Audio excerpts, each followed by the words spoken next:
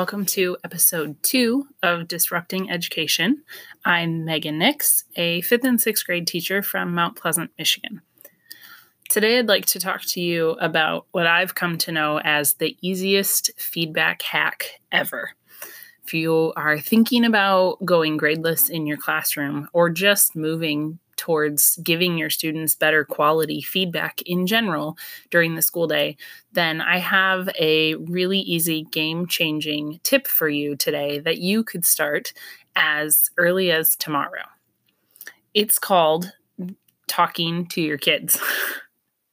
That may sound like the silliest thing in the world. And of course, you're talking to your kids all day long. But what I'm talking about is a change in the way you're talking to your kids. You are the biggest influence on the culture in your classroom. The language that you choose to use with your students and how you talk to them about their assignments is going to have an impact on how they view their learning. If you'd like to shift the culture in your classroom to one that is focused on learning, where your students feel empowered to take control of their own learning and know what their next steps are for their growth, then what you need to be using is what's called the SE2R model. I first learned about this model in reading the text Hacking Assessment and then dug further into it in the book Assessment 3.0 by Mark Barnes. I believe Mark Barnes is actually the forefather of the SE2R formula. If you'd like to know more about it after listening to this cast, I highly recommend you check out his book Assessment 3.0. So SE2R stands for Summarize, Explain, Revise, and Resubmit. After reading Mark's book Assessment 3.0, this formula just stuck in my brain, and I found that it had a big impact on how I was talking to my students and changed feedback in my classroom for the better. Not only is SE2R a formula you can use when giving written feedback to your students, I have actually found that once you embrace it and get comfortable with it, the language just starts to become something that you use regularly in how you talk to your kids when you're conferencing with them or just bebopping around the classroom during the day and checking in and looking at their work. It's a formula that can help you to make sure your feedback is focusing on giving them a clear direction and not just ending up in praise or ending up with too many pieces for them to change and the students not quite knowing where to go with it. So instead of praising a student, for example, I have students in my classroom who seem to be so on top of it academically and are always hitting all of the requirements and all of the grade level standards and expectations. And I find myself, or in the past found myself, leaning more on praise as I was talking to them. So a student might call me over to show me an essay that they're working on, and before SE2R formula, I'd say, wow, you've gotten so much done, or I'm so impressed with fill in the blank here. And praise is what happened first. What SE2R formula and a focus on feedback has helped me to realize is that those students need more than just our praise. If we truly want those quote unquote A students to have an intrinsic desire to learn and to keep doing better and not just doing good enough to get the A, then we need to be giving them more than praise. So with Summarize, Explain, Revise, and Resubmit, I've now found myself not jumping to praise and instead saying something like, I see you've written 5 complete paragraphs. Have you thought about using a few more sources in there to support what you're saying? Take a look at paragraph 1, and I'll be back around to check in on you. That simple, quick piece just changed the thoughts around learning for that student. Instead of, wow, yep, I'm awesome and I'm always doing it right, it was, hey, I see that you've done a great job. Here's an idea for how you could take that a step further, and here's a direction for you to give it a try and resubmit that to me. So again, it's summarize what they've done well, explain something that they could do further or correct, and then give them a chance to revise what they've done so far and resubmit it to you, or i.e., work on that paragraph, and I'm going to come back around and check in on it. So SE2R formula is incredibly helpful for those students who are doing well. It's also helpful for those students who are struggling with a standard or with a skill or a concept. And sometimes you sit down and they've got an overwhelmingly amount of things that need to be worked on.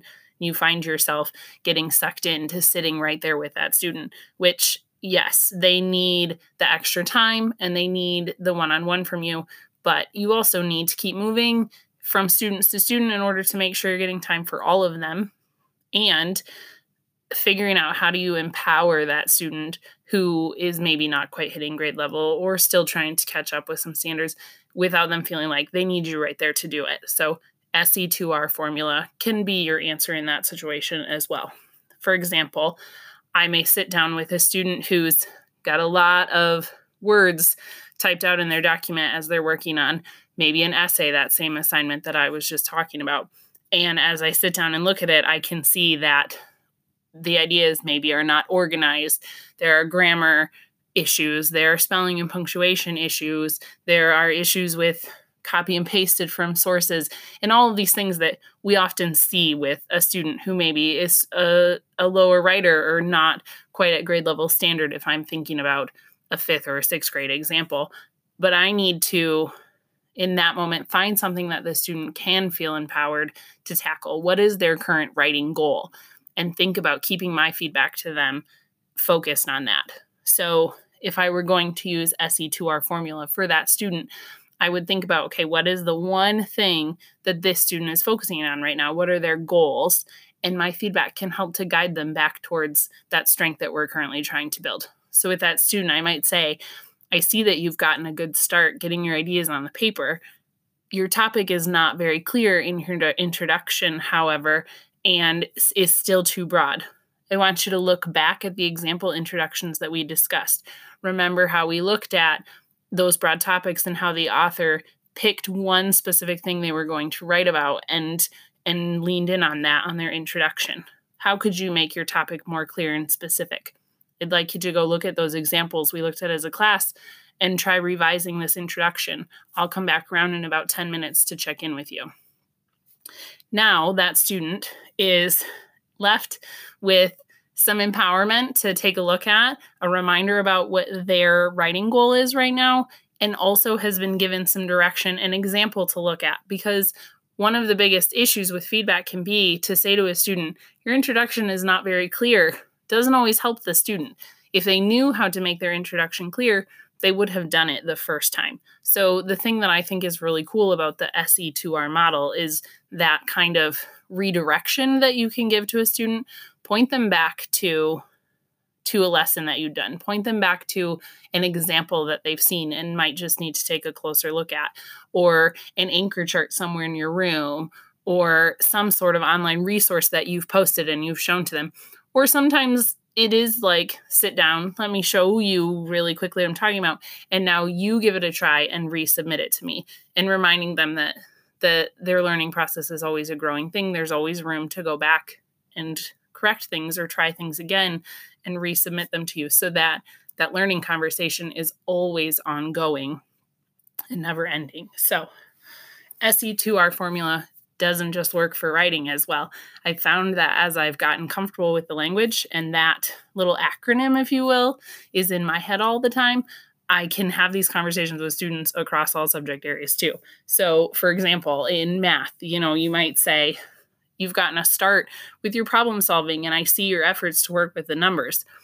It's hard right now to see how one step leads into another, however. Remember how I organized the problem when we did our practice together on the board? And here I'd point back to, the problem on the board that's posted and how steps were organized and put together. Try redoing problem number 2 in a more organized way so we can both see your thinking. And then let me know when you're finished. I'll be back around and we can check in on that together. Okay?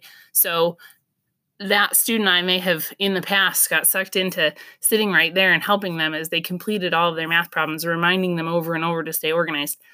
Instead, with a focus on feedback and a change in my language, I've said, hey, I know you can do this. You've got the tools to correct these steps. Why don't you go ahead and try that again?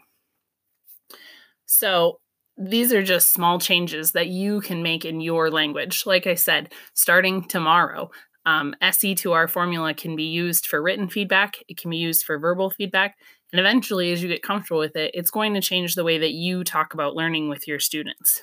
Leaning towards a more feedback focus is going to have a strong impact on your higher students, your lower students, and those students in the middle. So think about giving it a try. Again, it's SE2R, summarize, explain, revise, and resubmit. If you'd like to learn some more, I highly encourage you to check out Mark Barnes' book, Assessment 3.0. It's a great starting point for that shift from grades to being more feedback focused. I'm Megan Nix. This has been Disrupting Education.